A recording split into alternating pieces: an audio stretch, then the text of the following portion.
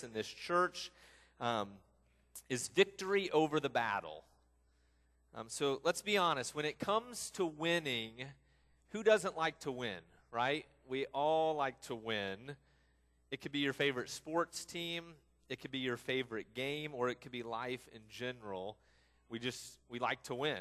I could start a debate here about the Cubs and the Cardinals, and it could probably get heated pretty quickly because half of the people here are Cubs fans, half of the people here may be Cardinal fans, and we like to win. Last night I was playing a new game with my 9-year-old daughter where you bounced ping pong. It was like, I don't know how to explain it. It was like Connect 4 with ping pong balls.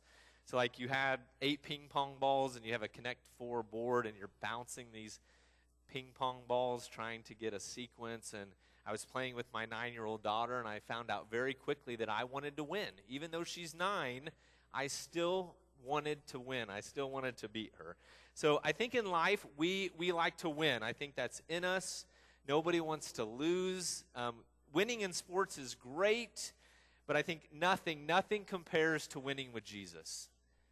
Nothing compares to winning with Jesus. So today we're going to look at what it looks like to win with Jesus. And how many of you know that when you said yes to Jesus and you accepted him into your life, that we are now on the winning team? I mean, that's the best part about it. The moment that you come into relationship with Jesus, the moment you get to know him, when you begin to spend time with him, you realize, when you read the Word of God, you realize that we are on the winning team. We know the outcome. But like everything in life, winning is not easy. Just because we're on the winning team, just because we have a relationship with Jesus, how many of you know that doesn't mean that life, it doesn't tell us that life's going to be easy. We still go through challenges. We still go through hardships. The testimony that we heard this morning, we still have battles. A win only comes out of conflict, challenges, and trials. To win, it takes hard work and determination and perseverance. And may I just say that God is on your side. He wants you to win that battle so that you can fully participate in his kingdom narrative of reconciling lost people back to him. So we will go through battles in life. In life today, we're fighting a battle. We read about it in Scripture that this is a battle between good and evil. But we are on the winning team. And God wants you to overcome and get victory in your battle because he wants to use you to reach lost people. So that battle may be something with sin. That battle may be something with anxiety or depression or whatever it may be. Many of us go through battles in life. Each and every person. It doesn't matter if you're the pastor of the biggest megachurch in the United States, you're going through battles. So it doesn't matter who you are, we all face battles. And so today I want to look at one of the greatest battles of all time. It's a battle you know about, and it's the story of David and Goliath. It's a story of a great battle, but I think the focus of the story is that it's a story of a great victory. It's a story that highlights key principles that are critical for us in understanding how God wants to use each and every one of your lives for something great. So a little context to this story. It's in the Bible. It's in a book in the Old Testament called 1 Samuel. We're going to look at some passages in chapter 17 and some of the context and some of the characters for this story. There's an individual named King Saul. King Saul is the king over Israel. There is another individual in this story, and his name is David. And at this time of the story, it's very interesting. David, we know he's going to be a future king, but he has not yet entered into that position. So he's still not a king, but he has been anointed king. He knows that someday he will be the future king of Israel, but during this story, he is not yet that king. And then there's an individual by the name of Goliath, and I'm sure you have all heard about Goliath. Records tell us that he was 7 feet tall, 8 feet tall, 9 feet tall. Either way, Goliath was a big dude, and he was a lot bigger than David. So that's what we're looking at. We're looking at David, who was part of the Israel team. We look at Goliath, who was part of a team called the Philistines, and they were battling at war. And we've set up the context for this battle that's going to take place. So every day, for a few days, Goliath would come out and mock the Israelite army. He would mock them, make fun of them, make fun of their God. And nobody wanted to stand up to Goliath until this young boy David said, enough is enough. And so we're going to read a couple verses in 1 Samuel chapter 17, verses 45. It says, David said to the Philistine, to Goliath, you come against me with sword and spear and javelin, but I come against you in the name of the Lord Almighty, the God of the armies of Israel, whom you have defied. Verse 47 says, all those gathered here will know that it is not by sword or spear that the Lord saves, for the battle is the Lord's, and he will give all of you into our hands. If there's only one thing that you get out of today, I hope it's this verse. 1 Samuel chapter 17, verse 47, David says, the Lord saves. For the battle is the Lord's, and he will give all of you into our hands. And I want to say that to you. The battle is, if you get one thing today, you get this. The battle is the Lord's. You don't have to do it alone. You don't have to do it by yourself. The battle is his. And if you are in a relationship with Jesus, no matter what battle you're going through, whether it's sickness or it's challenges raising your kids, or it's depression or anxiety or fear, whatever that battle is, that's not your battle. That's the Lord's battle. And since you are on his team, you can claim victory. So I want to encourage you with that. That's what David tells us, that it's not by sword or spear that the Lord saves, for the battle is the Lord's, and he will win. So as the Philistine moved closer to attack him, David ran quickly toward the battle line to meet him. Reaching into his bag and taking out a stone, he slung it and struck down the 8-foot giant on the forehead. The stone sank into his forehead, and he fell face down on the ground. So David triumphed over the Philistine with a sling and a stone. Without a sword in his hand, he struck down the Philistine giant and killed him. So what can we learn from this story? Really quick, here we go. What can we learn? I want you to learn from this story that God has empowered you to enter the battle, that God has equipped you to win the battle, and God wants you to engage in the battle. We actually have to do something, right? So real quick, David was empowered. How did he defeat Goliath? It was because he was empowered by the Lord. David was anointed king prior to his battle with Goliath. So though he didn't ascend to the throne immediately, here's the most important part. The anointing of the Lord was upon David. The definition of empowered is to give someone the authority or power to do something. It's to make someone stronger or more confident. Being empowered results in confidence and a freedom to live our lives with boldness. I think as believers, it's critical we recognize that God has empowered us to be warriors, to be champions, and to be more than conquerors in the face of trials and hardship. So if you're going through a specific battle in your life, I want you to know that God's anointing is upon you because you have a relationship with him. Once you come into that covenant and you have a relationship with Jesus, and that seal is upon your life, you are anointed, and now you have an authority and a power, not because it's your own, but because it's Jesus who lives inside of you. You have an authority and a power to defeat anything the enemy would want to do to destroy you. Amen? All right. Second, David was equipped with exactly what he needed to defeat the giant. I love this part of the story. David didn't need the best weapon. He needed the right weapon to defeat the giant and to be successful. So David didn't need the best weapon. The best weapon at that time, and they mention it in this verse many times, he didn't use a sword. He didn't use a spear. And I think that story plays out that way because God wants us to know that it wasn't about a specific weapon. It was about the Lord using the right weapon to be able to defeat the giant, and he placed that right weapon in the hands of David so that he could defeat him. The right tools combined with the anointing from the Lord will always bear fruitful results.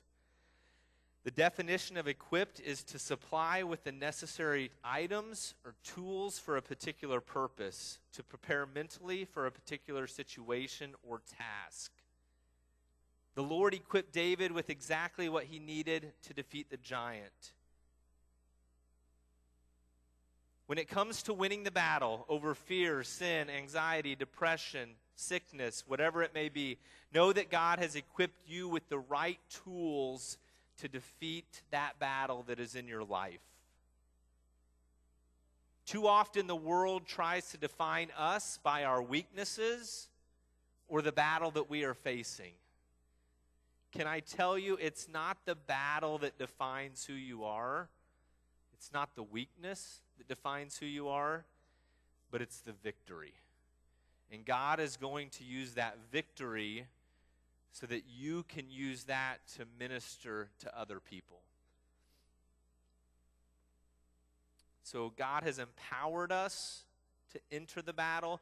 God has equipped us to win the battle. Like I said, David didn't need a sword or a spear. He needed a small little stone that was able to fit through the armor of Goliath. And he shot that stone, and it went right through, and it hit him in the forehead, and it was exactly what he needed to defeat the giant. And so in your life, God has given you tools. He's given you skills. He's given you talents and gifts. Every single one of us has those. And as we look at the Word of God, He's given us the greatest tool, the Word of God, prayer. Whatever it may be, God has given us these tools to overcome our battles and to find victory. And finally, David had to engage Goliath. For David to defeat the giant, he had to engage the giant. He had to actually do something. He had to enter into the battle. He had to fight. The definition of engage is to occupy, attract, or involve, to participate or become involved in, to enter into conflict or combat. David engaged the enemy. For me to win my battle, I have to actually do something. I can't just sit on the couch. I just can't sit around and throw a part. You know, what's the quote? You know, when you throw a pity party, the only person there is yourself, right? So I can't just sit here and feel bad and feel sorry for myself because I'm struggling with something. I have to actually get out and do something and enter the battle. I have to engage the enemy. I have to engage in the battle. So I'm going to be real transparent with you. Why is this message so important for us, and why is it something that's important for me? It's because 5 months ago, I was traveling around the world, and something just flattened me, like in terms of my health. I flew to China 24 hours. I don't sleep on planes, so I flew to China for 24 hours to get to China, and then I ministered for 3 days in China. Then I hopped on a plane to go to Indonesia through the night. I didn't sleep. And then I found out that my national director in Australia, that his daughter was dying of 4 inoperable tumors, one that was on her brain. She's 12 years old, 3 that were on her spine. So I decided to leave Indonesia and fly through the night to Australia, to Sydney. I then hopped on a plane and went to his city of Adelaide, which was another 2-hour flight. I stayed up all night, all day, ministering to him and his family. And then I hopped on a plane, an 8-hour plane ride to Singapore to lead a global meeting of our what we call regional directors from One Hope that were coming into Singapore for a 3-day meeting. So over the span of 12 days, I slept like 10 hours. And I was tired physically, but I was more tired emotionally and mentally because I was just pouring out so much to minister to my team, and the burden was heavy. And after that conference in Singapore, I was supposed to fly to Malaysia to minister to our national director who's dying of kidney failure. And I actually had to cancel that trip. It was just a one-day trip. It was the first time I've ever canceled a trip because I felt like if I got on that plane, I was going to die because I had nothing left to give. And so in Singapore, I woke up in the middle of the night, and I crashed. Like physically, my body started shutting down. Mentally, I was just exhausted. And for the last 5 months, it has been a battle to try to get back to where I was before I went through this physical, mental, emotional, just exhaustion. And so, like, I'm in this battle now of, like, trying to overcome this exhaustion. And here's what I've learned from it. God has allowed me to go through this difficult time so that I can better minister to other people. I've learned things during this last 5 months that I didn't know before that has allowed me to be able to relate and speak to people who are going through difficult challenges in their life. And here's what I have learned. I've learned that no matter what I go through, that the battle is the Lord's. And if I lay down my pride and everything that I think I can do at his feet, he's going to help me win that battle. So that's why this message I feel like is appropriate. We all are going through battles, and just know that God has empowered you. Once you become a believer, you're anointed. God has equipped you. He's given you the tools to be able to win that battle and to step out in faith to engage in the battle, and just know that God is on your side. He is the one who saves, and he is the one who will win ultimately. So, and I think that God does all this. I've asked myself, why am I going through these challenges? Why am I struggling physically and mentally and emotionally? And God has told me so that I can better use you to reach other people. That's what I've learned. My gifts, my talents, my leadership, it's not for me. It's actually for others. And so what gifts, talents God has given you, it's not for us, it's for other people and how we can draw them closer to Jesus. I want to finish with one Bible verse, and then I'll close in prayer. Hopefully we've done okay on time. It's from Psalm 28, 8 through 9. It says, the Lord, and this may be for all of us, this may be for one person, but just receive these words. Go ahead and close your eyes and receive this verse that the Lord gives us. One thing I love about the Bible is it's the only book in the world where the author is present with us whenever we're reading it, because the Word of God is alive and active, and the God that we serve is omnipresent, and he is everywhere. And so when we actually engage and read God's Word, he's there with us. And there's no other book in the world where that happens. So as I read you this verse, just close your eyes and just absorb it and let it speak life to you. Psalm 28, 8 through 9 says, the Lord is the strength of his people, a fortress of salvation for his anointed one.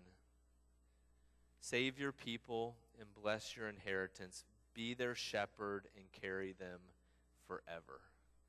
So the Lord is the strength of his people. He is your shepherd, and he will carry you forever. Heavenly Father, we thank you for your word. We thank you, Lord, that once we come into relationship with you, Lord, that you have empowered us, you have equipped us, and you want to use us to do great things. Every single person in this room has specific gifts and talents that you have given them.